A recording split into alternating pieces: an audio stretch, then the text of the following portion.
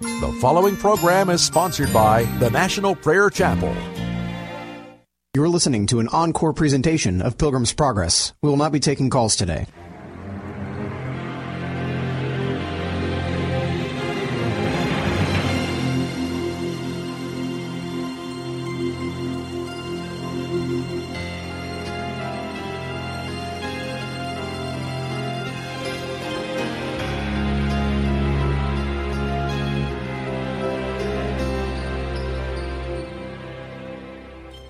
We know that the law is spiritual, but I am unspiritual.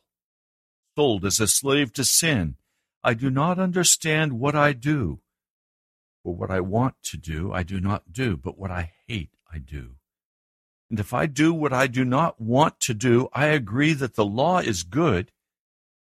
As it is no longer I myself who do it, but sin is living in me.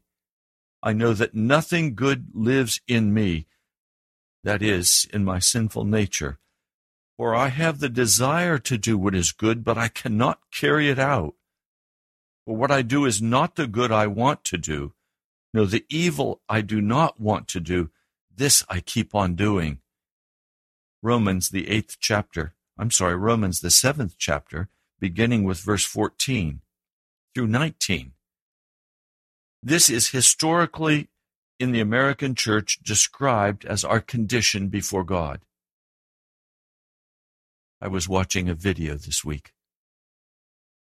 It was a video of maybe a 6-story building, high-rise apartment, and it was on fire. And as you watch this video, there is one construction worker stuck on the top balcony on one end of this building, and the flames are climbing high. And you can hear the people saying, "Jesus, look, he's going to die." People are very, very concerned. They're filming this from a neighboring apartment dwelling. And as you watch this man with these balconies without railings, climbs to the edge, drops himself off, holding himself by his hands, swings his feet, and is able to drop down onto the balcony just under the one he was standing on. Everyone is excited he's going to make it. The flames are going higher. The wood framing is exploding. The roof is exploding. And then suddenly you see the ladder from a fire truck slowly inching its way toward him. Before the ladder even reaches him, he leaps for it. And they begin to withdraw the ladder. And just as they've begun to withdraw the ladder, the sides collapse down, almost catching him. But he is safe. I saw that and I began to understand, even in a more significant way, this earth is on fire. And there are construction workers, there are people going about doing their business, doing the work that they do in order to make their living. But the building is on fire. The earth is on fire. The economy worldwide is collapsing. The dollar will soon go to zero in value. It is a fiat currency, meaning there is nothing behind the currency to back it up. And so at some point, it is going to utterly, totally collapse. As we look at this issue, how do we escape? How do we escape a burning world? We can't drop down balcony by balcony. There has to be another way of escape. It's that escape that we call the gospel, the good news. When we look at the 6th chapter of the book of Romans, he asks the question, shall we go on sinning so that grace may increase? And his answer is absolutely no. By no means. We died to sin. How can we live in it any longer? And then chapter 6, in way of review from yesterday, walks us through the reality that a man can only be connected to Jesus Christ by going through crucifixion. The only avenue of escape is Jesus Christ. Otherwise, we will be burned with the earth. When we come to the 7th chapter, I want to walk carefully through this with you. The 7th chapter of the book of Romans is divided into 3 sections. Verses 1 through 6 shows us how death frees us from the law. Verses 7 through 13 shows us that the law reveals sin. It uncovers sin. And then verses 14 through 25 shows that even though the law is good, it cannot deliver from sin. Now, the reason I'm sharing that, it's vital that you come to the context of this passage that I shared at the beginning. It's vital that you understand that the Apostle Paul is going to speak about the law and the role the law has in salvation. He begins, "Do you not know, brothers, for I am speaking to men who know the law, that the law has authority over a man only as long as he lives? For example, by law, a married woman is bound to her husband as long as he is alive. But if her husband dies, she is released from the law of marriage. So then if she marries another man while her husband is still alive, she is called an adulteress. But if her husband dies, she is released from the law and is not an adulteress, even though she marries another man." So he is quoting to us now the law. The law is in effect as long as a person is alive. So every person who walks in sin is under the law, and therefore the penalty of the law will be applied to their life. Now, the lie of Gnosticism comes into our culture and says, oh, no, the flesh is wicked, but the spirit is gold. It is righteous. And so when I die, they say, my sins will be removed from me, and I'll be in heaven with Jesus for eternity. And so we get this lie of the sinning Christian. It's an oxymoron. It's impossible. It's two opposite things. It's saying that we can connect a corpse to Jesus Christ, because everyone who is under the law is dead in their sins and their transgressions. And so we've been taught, look, accept Jesus as your Savior, confess those few things that you can remember that were sin, and you're saved. You're good to go. And now you're going to spend the rest of your life at whatever level you can, struggling against the sin in your life. But you're always going to sin and you're always going to fail. That's just life. What a horrible, horrible understanding of the gospel. It's a false understanding. It's not true. It's a lie. From beginning to end, it is a lie. I want to show you that out of the 7th chapter of Romans. Verse 4. So, my brothers, you also died to the law through the body of Christ, You died by going through the cross with Jesus Christ. You died by being crucified. A Christian, so-called, who has not been crucified will continue to walk in his sin. He will feel guilty. He will be embarrassed. And then some finally come to the point where they say, look, I trust Jesus. This is who I am. God's going to have to just accept me the way I am because it's who I am. I'm a sinner. That is not going to work with Jesus. He will not accept a sinner who has been unwilling to die. And to die means I cut off everything of darkness in my life. I die to my own life. I receive Jesus Christ as my Lord and Savior. I ask for his divine authority to be exercised over my life, and he now takes charge of my entire life. But let me show you. So, my brothers, this is chapter 7, verse 4, you also died to the law through the body of Christ, that you might belong to another. In other words, you belong to Satan. As long as you're under the law, you belong to Satan.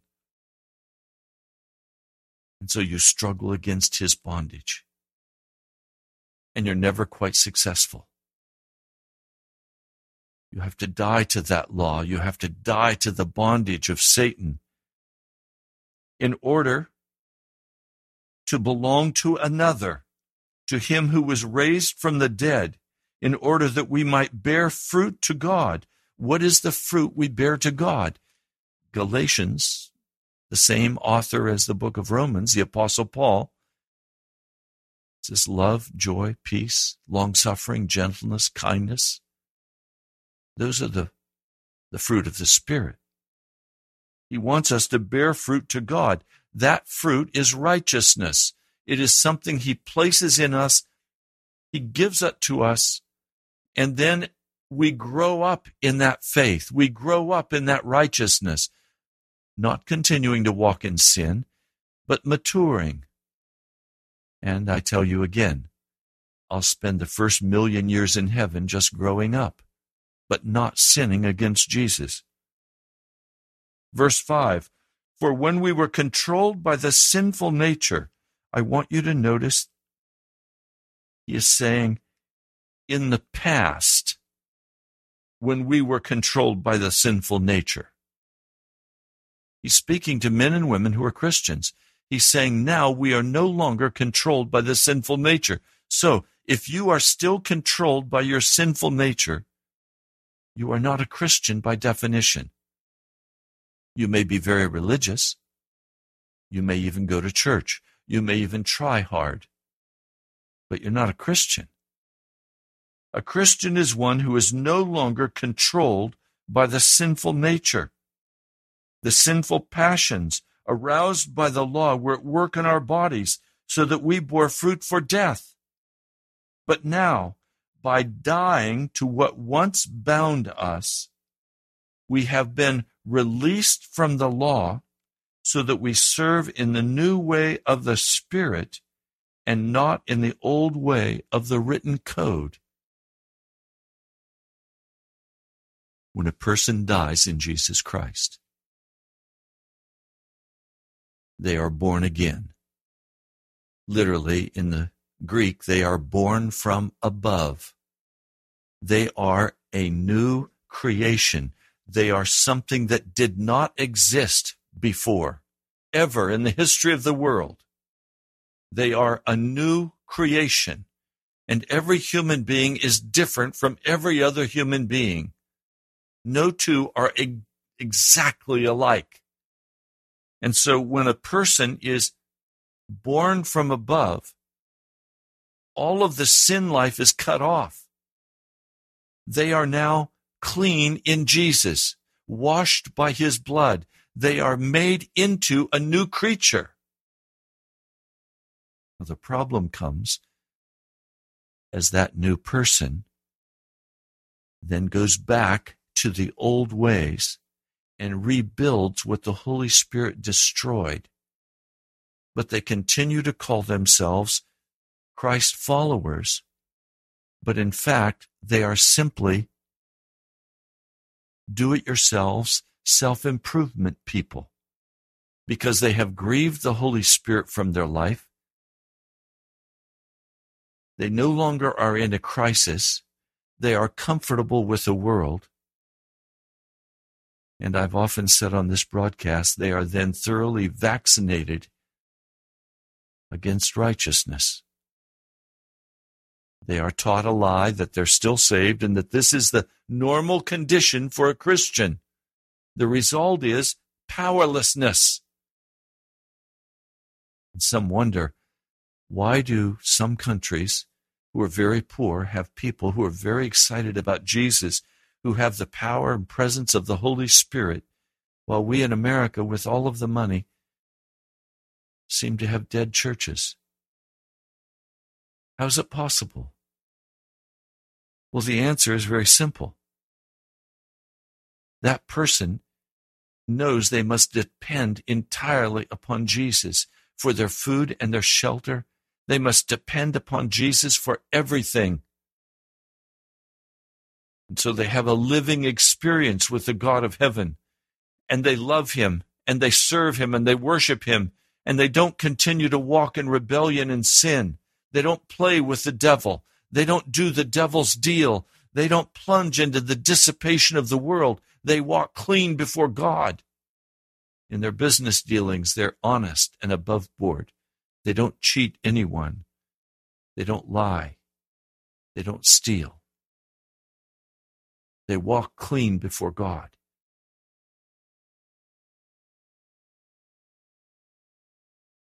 Now continue with me in chapter 7. He says, what shall we say then? Is the law sin? Certainly not. Indeed, I would not have known what sin was except through the law. And now we're in that portion of the book that will talk to us about what the law does. For I would not have known what coveting really was if the law had not said, do not covet. But sin, seizing the opportunity afforded by the commandment, produced in me every kind of coveting desire. You see, the law is righteous. The law is holy. It's not sinful. And when it comes to a sinner man, and it says to that sinner man, you cannot do that, everything in that sinner man's heart is in rebellion. It rises up and says, you bet I can do that. You watch. I'll show you I can do that. And we're off to the races. There is a contention in the sinner man. You tell him what he should do, and he'll do just the opposite. You tell him what he doesn't have to do, and he'll go ahead and do it. There's a prideful contention that is hand in hand with the work of the devil in a person's life. It says, I found in verse 10 that the very commandment that was intended to bring life actually brought death. So the commandment was given to teach us what righteousness was. Don't lie, don't steal, don't murder, don't have false gods, don't commit adultery, don't be sexually immoral. The law comes and tells us all of these things. And that darkness within us rises up and says, I'm going to do it anyway. I have to have it. I'm hungry. And we give way to that sinful nature. And the law was totally powerless to make us righteous. This is what the Apostle Paul is saying. He's saying to the believers, look, the law could not make me righteous. Instead, the law simply pointed out my wicked heart and my sinful condition. Remember, this is a Pharisee speaking. This is a man who was very, very, very religious. This is a man who tithed everything. This is a man who kept the Sabbath law perfectly. This is a man who in all external ways was perfect in the keeping of the law. But in his inner man raged a war of bitterness and anger. So he recognizes that he is a sinner man, and he is utterly hopeless. Now, verse 11, for sin, seizing the opportunity afforded by the commandment, deceived me, and through the commandment put me to death. So then, the law is holy and the commandment is holy and righteous and good. Now, I want you to see in chapter 7, death is used in two ways.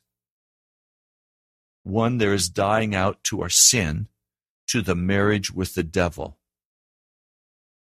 Yes, if you're still walking in sin, you are in a marriage relationship with the devil. You may be fighting with him, you may be trying to divorce him, but you are married to the devil. And there is only one way for you to escape that marriage, and that is to die. To die in Jesus Christ. That's one kind of death spoken of in the 7th chapter. The other kind of death is to continue walking with the devil in the wickedness, and surely in the end you will end up being cast into the fire with the devil. It will be the devil and his wives who will be cast into the fire. Verse 12, so then the law is holy and the commandment is holy, righteous and good. Did that which is good then become death to me? By no means.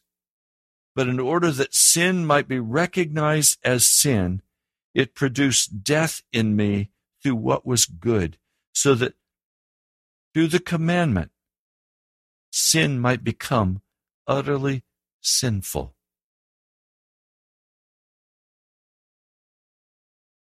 I used to study a lot of Francis Schaeffer's material. He was a great theologian. I traveled to Weymouth, Switzerland to study under him. He was especially interested in ministering to young people, to university and college level people. And we asked him a question. How do you begin a conversation with a non-Christian, an agnostic or an atheist? He said, I begin by asking them questions about their worldview. And then he said, after we've explored their worldview, I ask them questions about where their worldview will finally lead them in the end. And he said, then I point out what Nietzsche said about philosophy, or Camus. Remember that French philosopher by the name of Camus, who taught that when you're driving down the road and there's someone in the street and you hit them with your car, it doesn't matter because there is no moral value to either living or dying. That is Camus coming to the absolute end, even as Nietzsche did and finally committed suicide. This is the death of sin. And Paul is saying, through the commandment, sin might become utterly sinful. In other words, the law was given to bring us to an absolute end of ourselves, or to close every mouth before a holy God. Now, the problem is, what will it take to bring you to the end of yourself, of your sinning self? If I were to ask you, how are you with Jesus? You would probably answer, oh, I'm fine. And then if I were to press you a little bit more and say, are there areas that you're struggling in? Most of you would answer yes. And you would probably say something to me like, there are areas I have to work on. Translated, that means there are areas of my life that I have not gained victory over. I am still walking in sin. And your perspective on that is that I must continue to work on those areas as though you were working to build up a skill set. We Americans are great on building up skill sets. We go to college, we go to grad school, we go to all kinds of measures to take seminars and workshops and advanced training so that we can improve our skill set. And so many of you go to church on Saturday or Sunday, and you're watching for the pastor to give inspiration, certainly, and you also want him to talk about strategies for success. Because you would like to have success in overcoming all of the areas of deficiency in your character. So it's a self-help process. And if I were to take you down to the local Christian bookstore and we were to look together at the titles, you would discover that 3/4 of all the titles in that local Christian bookstore have to do with strategies for living successfully. Self-help is very big today in America. We're very entrepreneurial when it comes to the Christian faith. We somehow have bought into the lie that righteousness comes by hard work. I want to disabuse you of that unbelief. Righteousness comes as a free gift from Jesus Christ. Real righteousness. Life-transforming righteousness that causes us to no longer walk in any rebellion against God. It's not something you have to work on. Sin is something that must be cut off. It's something we must die to, literally. We must die to it. And when we die to it, it is removed by Jesus. And it no longer plagues our heart. We're set free. Now, will we be tempted? Absolutely, forever. Will even sometimes the old nature come back to life and rise up in our spirits? Yes, until we're entirely sanctified, it will. But Jesus was very clear in speaking through his apostle that you will never be brought into a situation of temptation where there is not also a way of escape provided to you by God. So then he begins in this famous 14th verse. We know that the law is spiritual, but I am unspiritual. He's speaking in the present tense. But let's be clear.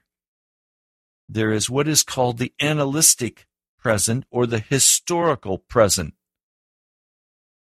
Haven't you ever been with friends and you begin retelling a story and you tell it in the present tense? I've done that many times. I speak as though it were happening again all over as I am sharing the story of some past occurrence. He says, I am unspiritual, sold as a slave to sin. I do not understand what I do, for what I want to do, I do not do. But what I hate, I do. And if I do what I do not want to do, I agree that the law is good. As it is no longer I myself who do it, but sin living in me. Now, are we to assume or to believe that the Apostle Paul is saying that after he has seen Jesus Christ and been anointed and filled with the Holy Spirit and given his life and ministry, that he is still living in sin? I'll show you in just a moment that is utterly insane. Verse 18, I know that nothing good lives in me. And then because he doesn't want you to miss what he's saying, he says, in my spiritual nature. But you remember what he said in Galatians, I am crucified with Christ. I no longer live, but Christ lives in me. So if Christ lives in him, is Jesus Christ sinning in Paul? I don't think any of you want to say that. He's saying in Galatians that he is dead and that Jesus Christ now lives in him. It is the abode of Jesus Christ. His body, his mind, his spirit is the dwelling place of Jesus Christ. Is Jesus Christ sinning? Verse continues, for I have the desire to do what is good, but I cannot carry it out. For what I do is not the good I want to do. No, the evil I do not want to do. This I keep on doing. Now, if I do what I do not want to do, it is no longer I doing it, but sin living in me that does it. Now, what I want you to see is that he is speaking as a Jewish man who is under the law. This was Paul's experience. This was how Paul lived. Perfect in his outward behavior as far as anyone knew, but inside he was burning up with bitterness and anger, and we see that even in his behavior that was considered holy, even though it was very unholy, as he went to Damascus to take captive Christians to bring them back for trial and execution. And that's when Jesus met him and said, Paul, Saul, Saul, why are you persecuting me? Who are you? I'm Jesus. I'm Jesus. Verse 21, so I find this law at work.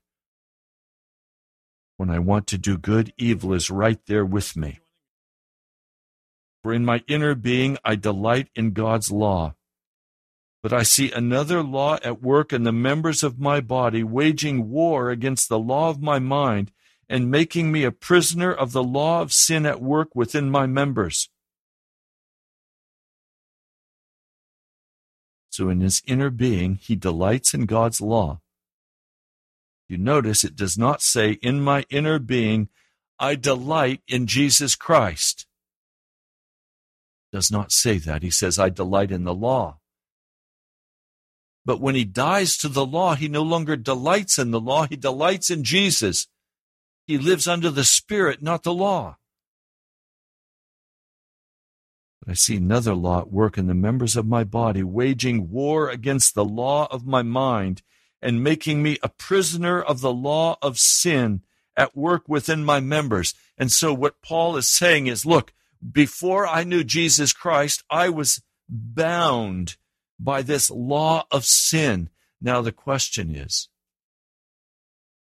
did Paul say in the scriptures that he was released from that law of sin? Or, as a Christian, is he still bound under that law of sin? And if he is still bound under that law of sin, then Gnosticism is what we should be teaching.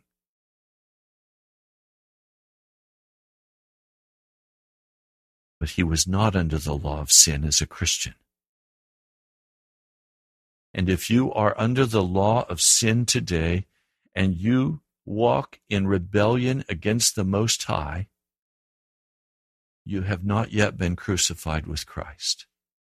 Or you went back after your salvation and you rebuilt the works of the law, the sin, and you are now under the law once more. Sin brings us back under the law. God does not play a shell game. He doesn't pretend righteousness. He makes righteous. Now notice, I myself, in my mind, am a slave to God's law, but in the sinful nature, a slave to the law of sin.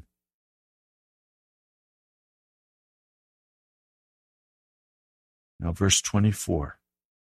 What a wretched man I am. I remember when I was a child, I tried my best to do what my parents wanted me to do. But there was just something in me. I was a rebellious young man. So at Halloween, my brothers and I would go to the garden and gather as many rotten tomatoes as we could. And we'd head out to the highway. And in the dark of night, after night had fallen on Halloween night, we would throw rotten tomatoes at the passing cars.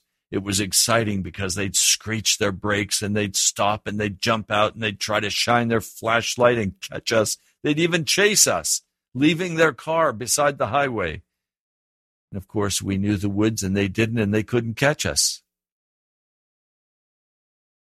There were other things that I did that were sinful before God, fighting bitterly with my brothers, disobeying my parents, stealing on occasion when it seemed helpful to me, manipulating, lying. And yet in my heart, I wanted to be a good man, a good boy. I wanted to grow up and be a holy man. I knew I wanted to be a pastor. And my dad's answer would be to give me a strapping and then say, Raymond, you must try harder. I tried as hard as I could, and I couldn't do it. Went off to high school. I was an angry young man because of the way I was treated. I was a farm boy going to a very sophisticated boarding academy.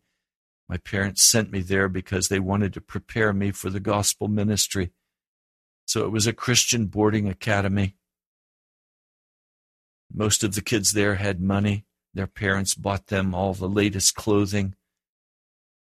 My parents sent me off to boarding academy with bib overalls to wear. I was utterly humiliated. Everybody else was wearing what they called short jeans. And even worse, I had to work in the kitchen, scrubbing pots and pans. And so I'd never had a sister, and I was extremely shy.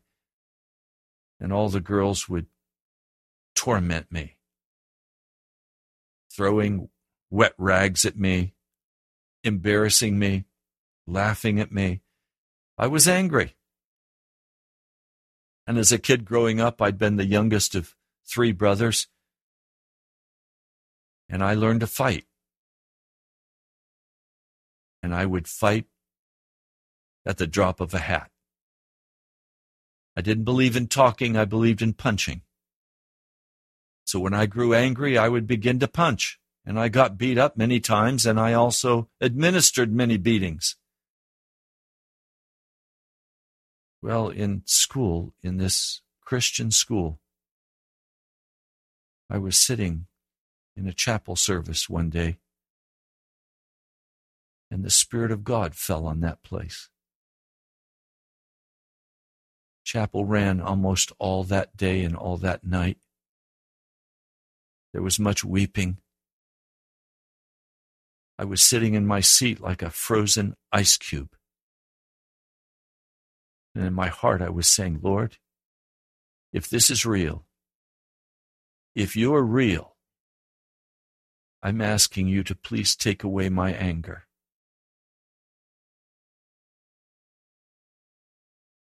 And he took away my anger. It was gone. And I have never again since that date been in a white-hot anger like I used to go into. It was just simply gone. The Holy Spirit sovereignly came down, and there was peace in my heart. I no longer had hatred toward classmates. I no longer wanted to fight with anybody. In fact, many times after that, I was challenged, and I simply turned and walked away. And I said, if you want to fight, that's okay, but go find somebody else to fight with. I'm out of here. And I'd walk away. I didn't need to fight anymore. The anger was gone from my heart. Jesus came that day. He changed me. I believe it was that day I became a Christian. But I was still very much caught in having to try hard. And so I tried hard. All the way through college and graduate school, I continued. And then as I was pastoring in a congregation in Rockville, Maryland, I began to get a hold of a whole new idea. There was a stirring of what they called the gospel in my denomination. I invited one of the proponents of this new gospel to come and preach in my church, hold a seminar in the afternoon. And I'll tell you what he taught. He taught us that justification was a legal word, and that all of our past, present, and future sins were forgiven, and that now we were free, we were saved, and we could continue walking in our sin, and we should not have any guilt about our sin. You don't need to continue repenting. You don't need to continue doing anything because you're saved. You are covered by the grace of God. Boy, I leaped at that, or I leapt at that like a drowning man. I left that denomination.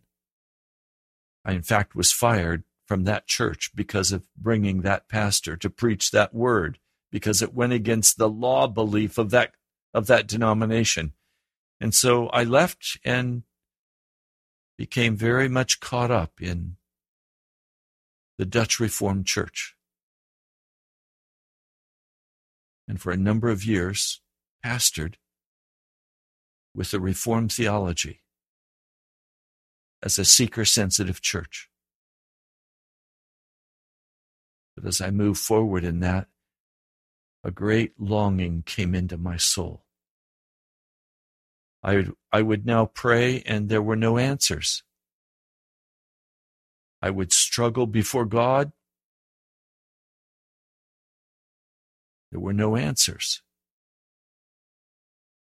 I would go to my board, and we would vote on the plans for the next year, and then we would ask God to bless our plans. And the church was very successful. Money flowed easily. People were very excited. It was a rock and roll go-go church.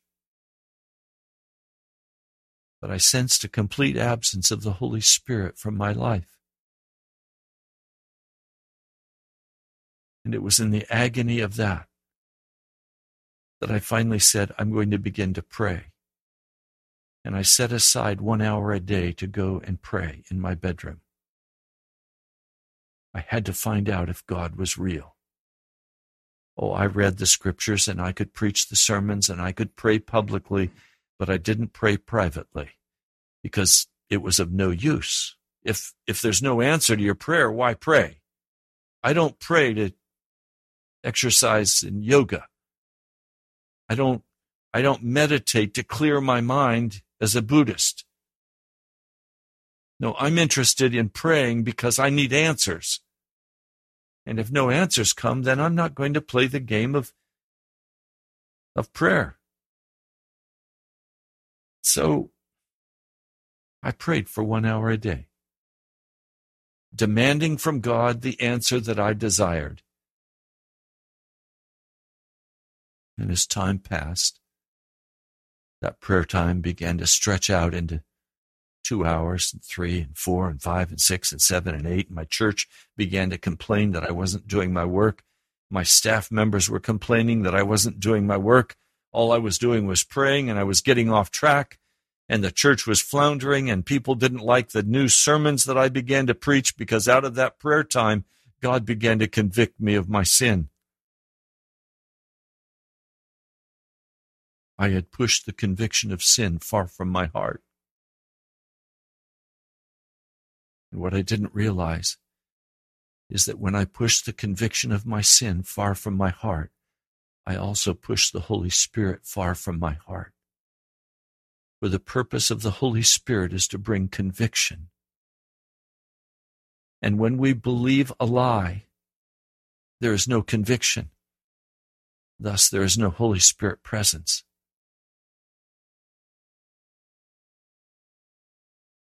God finally answered my prayer in a very concrete and specific way. And that began a journey of some 7 years of not having any ministry public. During that time, I lost everything, my savings, my house, 2 houses, 2 cars. We lost everything. Savings, retirement. We lost everything, but we found Jesus.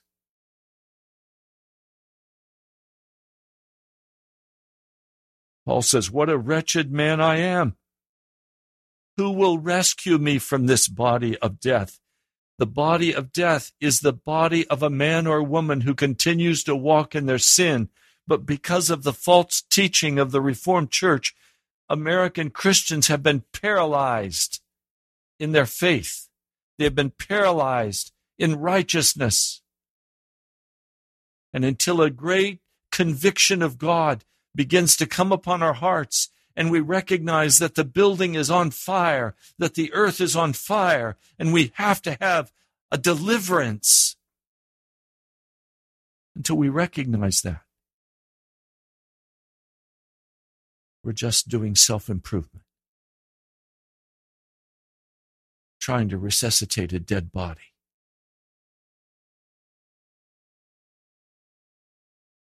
So again, he says, thanks be to God. Through Jesus Christ our Lord, that is, being crucified with our Lord, we are delivered from this body of death.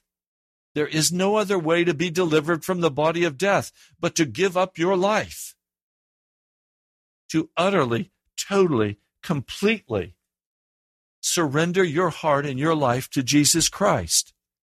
And I want to ask, have you resolved in your heart, have you resolved to dedicate all of your life to God, all of your thoughts, all of your words, all of your actions? Have you been thoroughly convinced that there is no middle ground? There is no middle ground. You cannot be a sinning Christian. I wish chapter 7 had not ended there.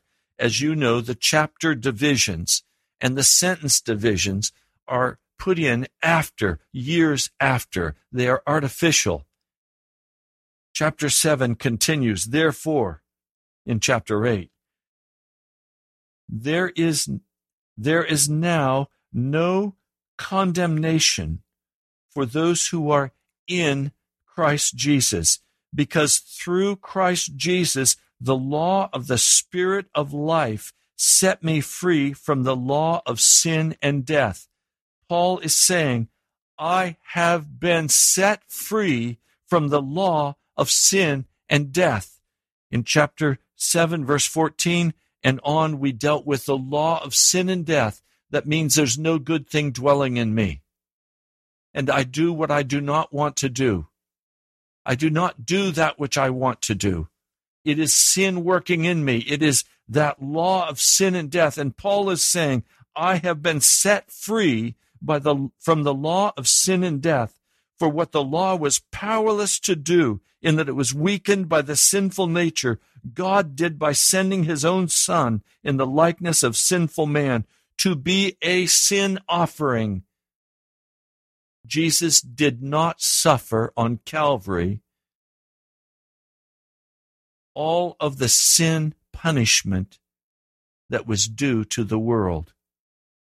It was not God punishing God. It was God offering a sacrifice, an atonement sacrifice, the Lamb of God, So he condemns sin in sinful men in order that the righteous requirements of the law might be fully met in us who do not live according to the sinful nature, but according to the Spirit. In other words, what the law could not do in making a man righteous, the precious blood of Jesus will do for you if you will give up your life and be crucified with Jesus.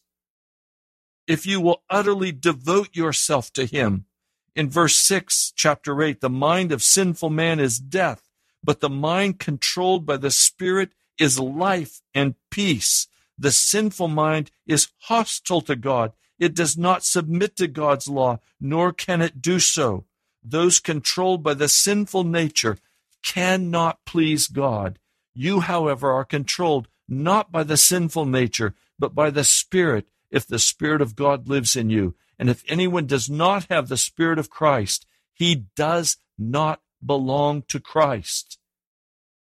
But if Christ is in you, your body is dead because of sin, so you are not under the law. Yet your spirit is alive because of righteousness, real righteousness, not make-believe righteousness. Verse 13, if you live according to the sinful nature, you will die. That's what I mean when I say the world is on fire. Everyone in the world is going to die who lives according to the sinful nature, including the sinning Christians. But if by the Spirit you put to death the misdeeds of the body, you will live. Now, next week, I'm going to deal with what does it mean to put to death the misdeeds of the body. Now, I invite you to come on Sunday at 12 noon and be with the National Prayer Chapel for our time of prayer and fellowship, the preaching of the Word. We meet at the All Saints Anglican Church in Woodbridge, Virginia. It's located on 95 South. We're just right off 95. The address is 14851 Gideon Drive, Woodbridge, Virginia, 22192.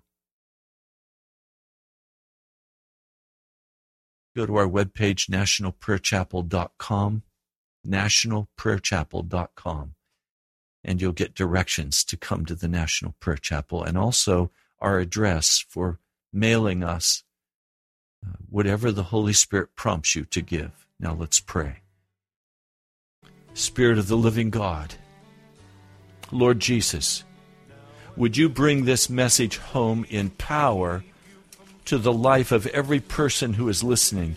Would you break the lie that we can continue to walk in sin before you and still call ourselves Christians? Lord, turn our hearts toward you. In the name of Jesus, I pray.